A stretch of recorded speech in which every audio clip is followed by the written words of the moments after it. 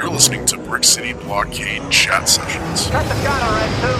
Alright, fine, jeez. Here's John Bishop and your host, Robin Vogt. It's another Sunday. We are here live in New England, the good old Northeast. And, of course, it is Brick City Blockade Chat Sessions with your host here, Robin Vogt. And, of course, my good friend to the south of me, just across the border into Massachusetts, it's Mr. John Bishop. John, how are you today, my friend? Well, Owen, I'm just not much of a farmer. I spent most of the day doing work around the house, and as much as I enjoy doing some of it, as I realized just how bad I am at doing a lot of it. And I think one of the things that's I write 3 stories this morning for the Mickey blog family, and after that I'm putzing around the house with my my tools, and just I'm really not that much better than my 3-year-old. So it's you get the play school screwdriver in your finding spots. I actually have to use those tiny ones that they sell for the kitchen. Oh yeah. If you give me an actual hammer, I'm liable to really hurt myself. So that's where we're at, Robin. That's where we're at. No. We're at a moment of low. Oh man, and you know what? It happens. It happens to the best of us around the house. I was vacuuming this morning. I can't even tell you how many times I unnecessarily stubbed my toe doing things, and it's Sundays are rough, man. But that's my Garfield moment. Sundays are rough, not Mondays. Sundays are rough. But anyway, let's get into some chat about a recent episode of the Clone Wars. And John, you and I talked about it in depth quite a bit on the last episode involving the Siege of Mandalore Part 1. Now we've moved forward. We're seeing more of the action side of things. And I'm telling you, this episode, number 1, packed a punch. And number 2, added so much more to what we know about the events leading up to Order 66. I mean, we are literally, I would say, almost hours away from stuff going down, and it is getting jam-packed, and I think Star Wars fans can all agree. I don't know how you feel about it. The character build with Ahsoka and now with Maul in the picture has been nothing but fantastic from Filoni. Oh my God. I mean, think about your favorite characters before the Clone Wars, right? Mm-hmm. And, I'm always going to say Obi-Wan. It's just who I am. But this series has shuffled up that deck so amazingly, and in many ways, Ahsoka set the ground rules for people like Jyn Erso and Rey. And I'm borrowing that from a really terrific article from Anthony Bresnikan from Vanity Fair, who did the oral history of Ahsoka Tano, and that's a great one.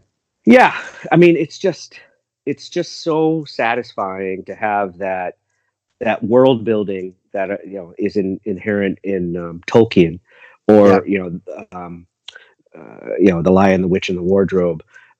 It's amazing to see that the depth that particularly Filoni, and according to Sam Witwer in another article I read this afternoon, and I posted about, is that Sam Witwer saying that the way that George and Filoni worked was a pretty unique, almost master and Padawan. But towards the end, it feels as if, and at least what Sam is saying, is that Filoni was able to take the cues from Lucas and really take the reins on some of this stuff, and that's just so spectacular. Not only because, hey, we're going to get the end here, which I think the end was probably orchestrated, so many years ago. I don't think we're going to get too far afield from what they had originally talked about. But here, in the end, we're going to get a beautiful setup for what comes next. Solo, a Star Wars story, perhaps a Solo, standalone series, or a Lando standalone series. Just amazing stuff that, before Disney purchased all this stuff, none of this was going to happen, kids. None of it. It was really sort of semi-articulated, junior novels about, Ahsoka and Anakin and things like that. And now we have what I think is a very coherent storyline that is something that I can show to my kids and say, do you see what's going on here? How Anakin's decision making affected so many people, and how Ahsoka's decision making affected so many people. What did they do? Who was right? Who did what they thought was right and followed through? Say what you will about Anakin. Ahsoka never killed Padawans. That's right. That's so right. No matter what her moment was to say, yes, I will help you, Maul, it was probably in the back of her head the only way she felt like, A, she didn't have to kill Maul in the moment, which again should be, the difference there. Anakin has already killed Count Dooku, right? And by killing Count Dooku, we lost all of this connective tissue, as Obi-Wan said. We'll never know. Mm-hmm. And so, at least Ahsoka in the moment is really thinking about it. And unfortunately, Anakin in this particular piece of his life, it really has sort of a dumb jock mentality. Give me a lightsaber, really give me a starfighter, put me on the edge, give me someone to kill. And it's unfortunate that his character kind of lacks that depth in this moment, depth that Ahsoka certainly does have, and certainly what Anakin has at the end of his life is amazing. So I've talked too much. No. It's a really interesting point, and I'm glad you brought up the whole point of Anakin at this point in the storyline too, because we have that one moment in this recent episode, and you see Obi-Wan over Hollow talking with Bo-Katan and Ahsoka Tano, and in that moment, he starts talking, Ahsoka's looking for answers. She's like, well, what are all the connections here? She's very strategic. We know that about her. Yeah. She takes her mindset and says, okay, it's not about what I'm looking for necessarily. It's what's going to help best the entire situation and have it move forward in a way that everybody gets what they need out of it. Very almost, I'm going to say it, kind of gray Jedi in the middle focus to the way that the galaxy moves and works. And in that moment when Obi-Wan says that, well, Anakin killed Dooku, so we don't have a lot of information, Ahsoka's face at that moment was like, wait, what? Whoa, hold on a second.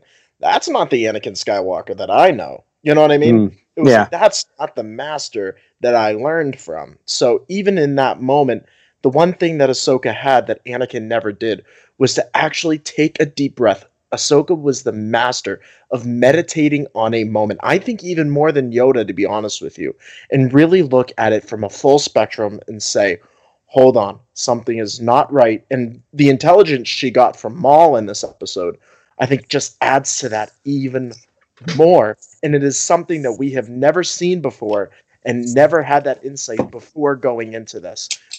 That was the background story that we've all been wondering about. So that was great.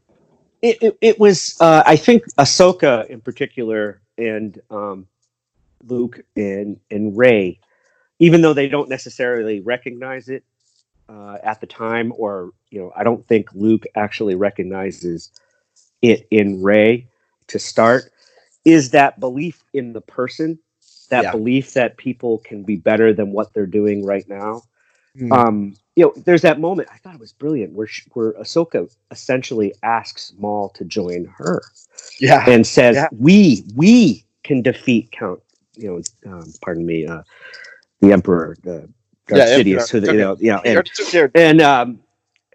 that I thought was brilliant. Yeah, and just sort of like one of those moments you could just breeze by and be like, oh, she just said that. No, she was trying to figure out a way where there'd be less bloodshed, where she can help the Jedi remain in tacit control, without necessarily knowing that Palpatine and Sidious are the same person at this point either, right? So it's I thought it was some amazing stuff. People will at some point love it or hate it just based on the idea that it's a cartoon. Of course. But I think some of this depth of character is essentially what people are unable to articulate about the rise of Skywalker. The wonderful thing, and Daisy even jokes about it in all the interviews, is that unbelievable earnestness that Rey has. Yeah. Well, if people had a series where Rey essentially grew up in front of you and understood why she might have so much more belief in Ben Solo, or Right. why she believes in Luke Skywalker, or why she's so heartbroken in the end to go back to Ahch-To and basically give up because she just doesn't want this. She doesn't want to have to make these choices. None of it.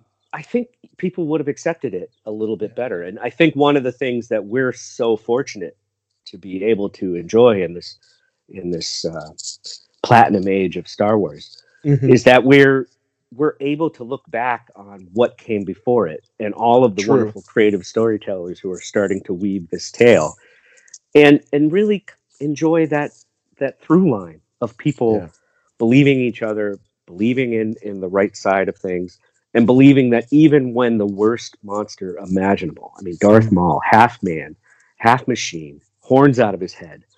But I think I read it somewhere where people were saying they came out of it feeling kind of bad for Maul. You know, that this character that we all hated when he killed Qui-Gon Jinn. Well, in the end, Obi-Wan didn't hate him. Right. You know, Obi-Wan, who had every right in the world to hate this person, didn't hate him. And I just think that's in this day and age where even like the most benign statement can send people into cancel situation or can show actually some people's real true colors. Right. You know, the idea that, as you said, Ahsoka's able to take a step back, think about the situation, and come out of it with understanding that it is not black or white, that only Siths deal in absolutes.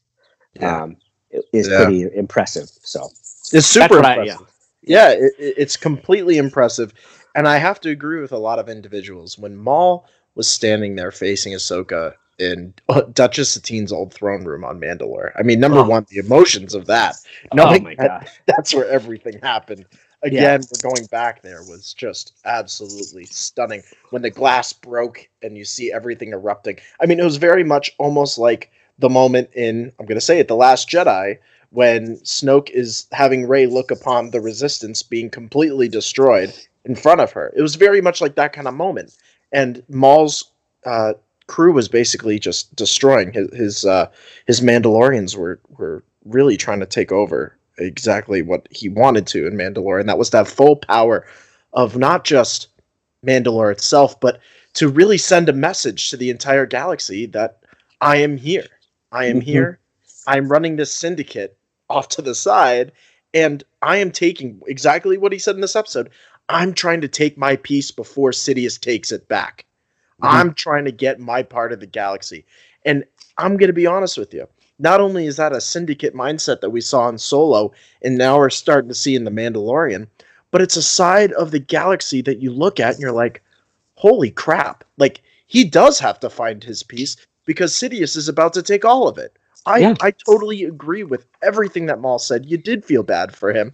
And I think that's what we're going to see going forward. And I'm so glad we did have that moment in Rebels, John, because now when you look back at it, you're like, you can really understand why Obi-Wan felt the way he did. He, in his solitude, he probably took a step back and said, hold on. There is so much more to this guy and more to his tragic. Maul is a tragic story than anybody could ever imagine, and I have to sympathize with that. I do, as a human in the galaxy. Yeah, I mean, as a human who's made mistakes. Yeah. If you can look back on your life and say that you've lived it perfectly, well, all power to you. And I think that's one of the things that I appreciate more as I get older is allowing people to understand that you as you get older, you understand you don't know everything, and then looking and hearing Maul say, "Oh my gosh, I was a tool," literally. He's reflecting on that.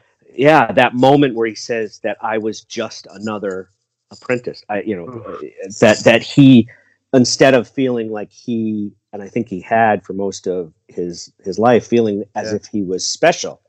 He was just another guy. Because that old man, as he called him, or that old fool, was able to take over for him. And that in the end, the only apprentice that Sidious wanted was Anakin.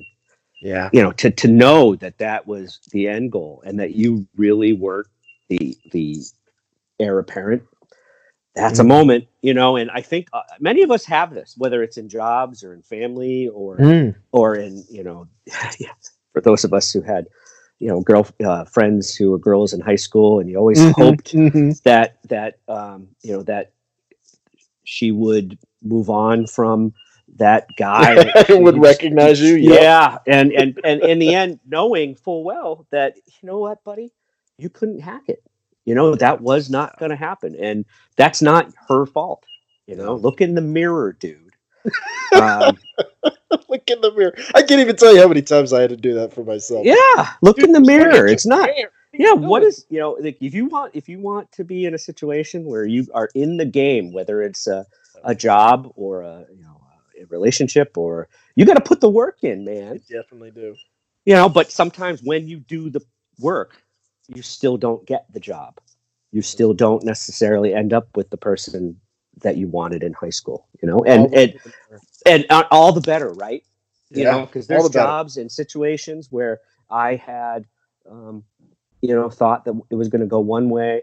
I certainly didn't, I met my wife in ways that I would have never imagined. And she had been in my life for a lot longer than I had even understood. And so, I'm someone who, even today, I was watching Kermit the Frog sing.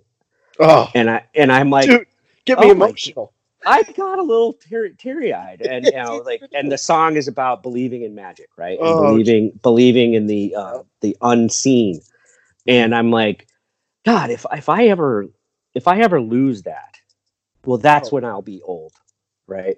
Yeah. And I think some of that is what we all love in characters like a Luke Skywalker, and why people reacted so poorly to seeing him be old. Yeah. But of course, we have Ahsoka, we have Rey, we have all of the anyone on Rebels, actually. I mean, that's pretty much more and more you look back on it and you're like, geez, man, that was a great show. So, I'm so fired up for what we may see over the next couple of weeks. But I do think, and I'm not necessarily sure, that it's going to be very hard for all of us who have grown to love some of these characters to really watch their ultimate demise. Yeah. And heartbreaking to see and know where Ahsoka ends up, and heartbreaking to see and know what happens to Anakin and where Obi-Wan ends up, and wanting so badly to know how it all plays out. But then, of course, we have how many different series coming down the pike that are going to really set it all up. And, maybe we're in for a treat down the road. Maybe that now apocryphal scene in Revenge of the Sith, where they didn't put it in, but the senators speaking about the beginning of the galactic the alliance scene. I want that scene to be canon more than any scene besides Wedge and Luke at Tashi Station. So I see that they could actually make that canon. Yeah. And in flashback, now that we know that Genevieve is going to be on the cast of the Cassian Andor series. I was going to say, oh my gosh! I mean, now we have something to look forward to, kids. I mean, this is going to be amazing. So I'm just so pleased that in my idle moments, of which there are few, I have Star Wars to lay back on, and it's so awesome. So yeah, I mean, everything coming up down the road, John. You just said it. The Cassian Andor series, adding Genevieve O'Reilly to it to play Mon Mothma. I mean, that Revenge of the Sith cutscene. I mean, that would add so much more to it. Bail Organa being in Rogue One as well. That alone, when you just see that kind of development, what Rogue One did with all the Rogue One focused characters when he brought in Saw Gerrera again and connecting that to Clone Wars. Man, there are just so many pieces of connective tissue for us as I like to say, the canon junkies in Star Wars. who just absolutely love to break this stuff down and look at it from a large perspective. And this season of Clone Wars, and I agree with you, these next coming episodes here are going to be so crucial to our understanding of the events that filled in episode 3, moving into the events that followed. So you're talking more of that line of, okay, we're in that Rogue One, you know, it's solo territory. It's all within there. And that is the connective tissue that we've been waiting for. And I'm telling you right now, I see him across Twitter, I see him across social media, and I'm blocking y'all. Because you're up there saying, oh my goodness, we're going to break it down too far. Oh my goodness, we're going to look at this in such a tight lens. I'm like, then you can take your tight lens and put it somewhere else and read the book. There's the door, Please. Bud. There is the door. You said it. Like, you said it in the last episode. Yeah, Go out seriously, the door. like if you want to write it yourself. Let's see who else is going to read that. Okay, because you know what, my money is on Ms. Who's the directors that's going to take care of the Obi-Wan series? Oh, well, isn't it Deborah Chow's going to be on it? Yes. My money is on Deborah Chow. My money is on Dave Filoni. My money is on all of these creative people who have risen to the top of their, genre or their spot. And let's see what they can do, before we start bemoaning choices that Dave frickin' Filoni is making. For goodness sakes, this is come on. No, you cannot play third base for the Red Sox, and no, you can't write the next Star Wars movie. There you go. I am sorry. Anyway. That's how it is. That's exactly. You just came up with the name, the next T-shirt line from TeePublic. It's gonna say, "In Dave freaking Filoni, we trust." It's gonna change up. It's gonna be changed up because it's so true. We're in that time in the Star Wars storyline where this guy and so many countless diverse directors are now part of actors and actors, post-production specialists, and I've been just reveling in the amazing technology that we have at our fingertips now, and just like some of that stuff. That fight was choreographed by a motion cap by Ray Park. Yeah, like, are you kidding? Are you kidding me? Like, amazing. I mean, just I remember watching the behind the scenes the galaxy of whatever. Forgive me, my brain cells are starting to get addled. But remember watching that and you're like, oh my god, that's so cool. And you got the guy Ben Burt out in the with his tape recorder banging on wires to get sound, right? That was awesome. Okay, that was great. But now we have the ability to take, mocap from real people who were at the top of their game and then put it into entertainment that is just so spellbinding that you like in that moment from Twin Suns, right? I don't think that was mocap necessarily, because I think it was a direct take from Kurosawa films. Right. However, but you can watch that moment and every move that Obi-Wan makes is purposeful, tells a story, and actually tells you how far as a character he has come from when he would have jumped in and tried to kill Maul. And the same thing is happening. Ahsoka gets punched in the face at one point, and it was a clear moment where she could have been dazed, but she kept her composure, and she never went beast mode, if you get my drift. But it's true. There was a calculation there, and I'm just so thrilled that it hasn't gone the way of so many other action franchises where you're just getting gratuitous violence after gratuitous violence. And if I want to watch that, I'll watch Alien. Yeah, Aliens, was amazing for that.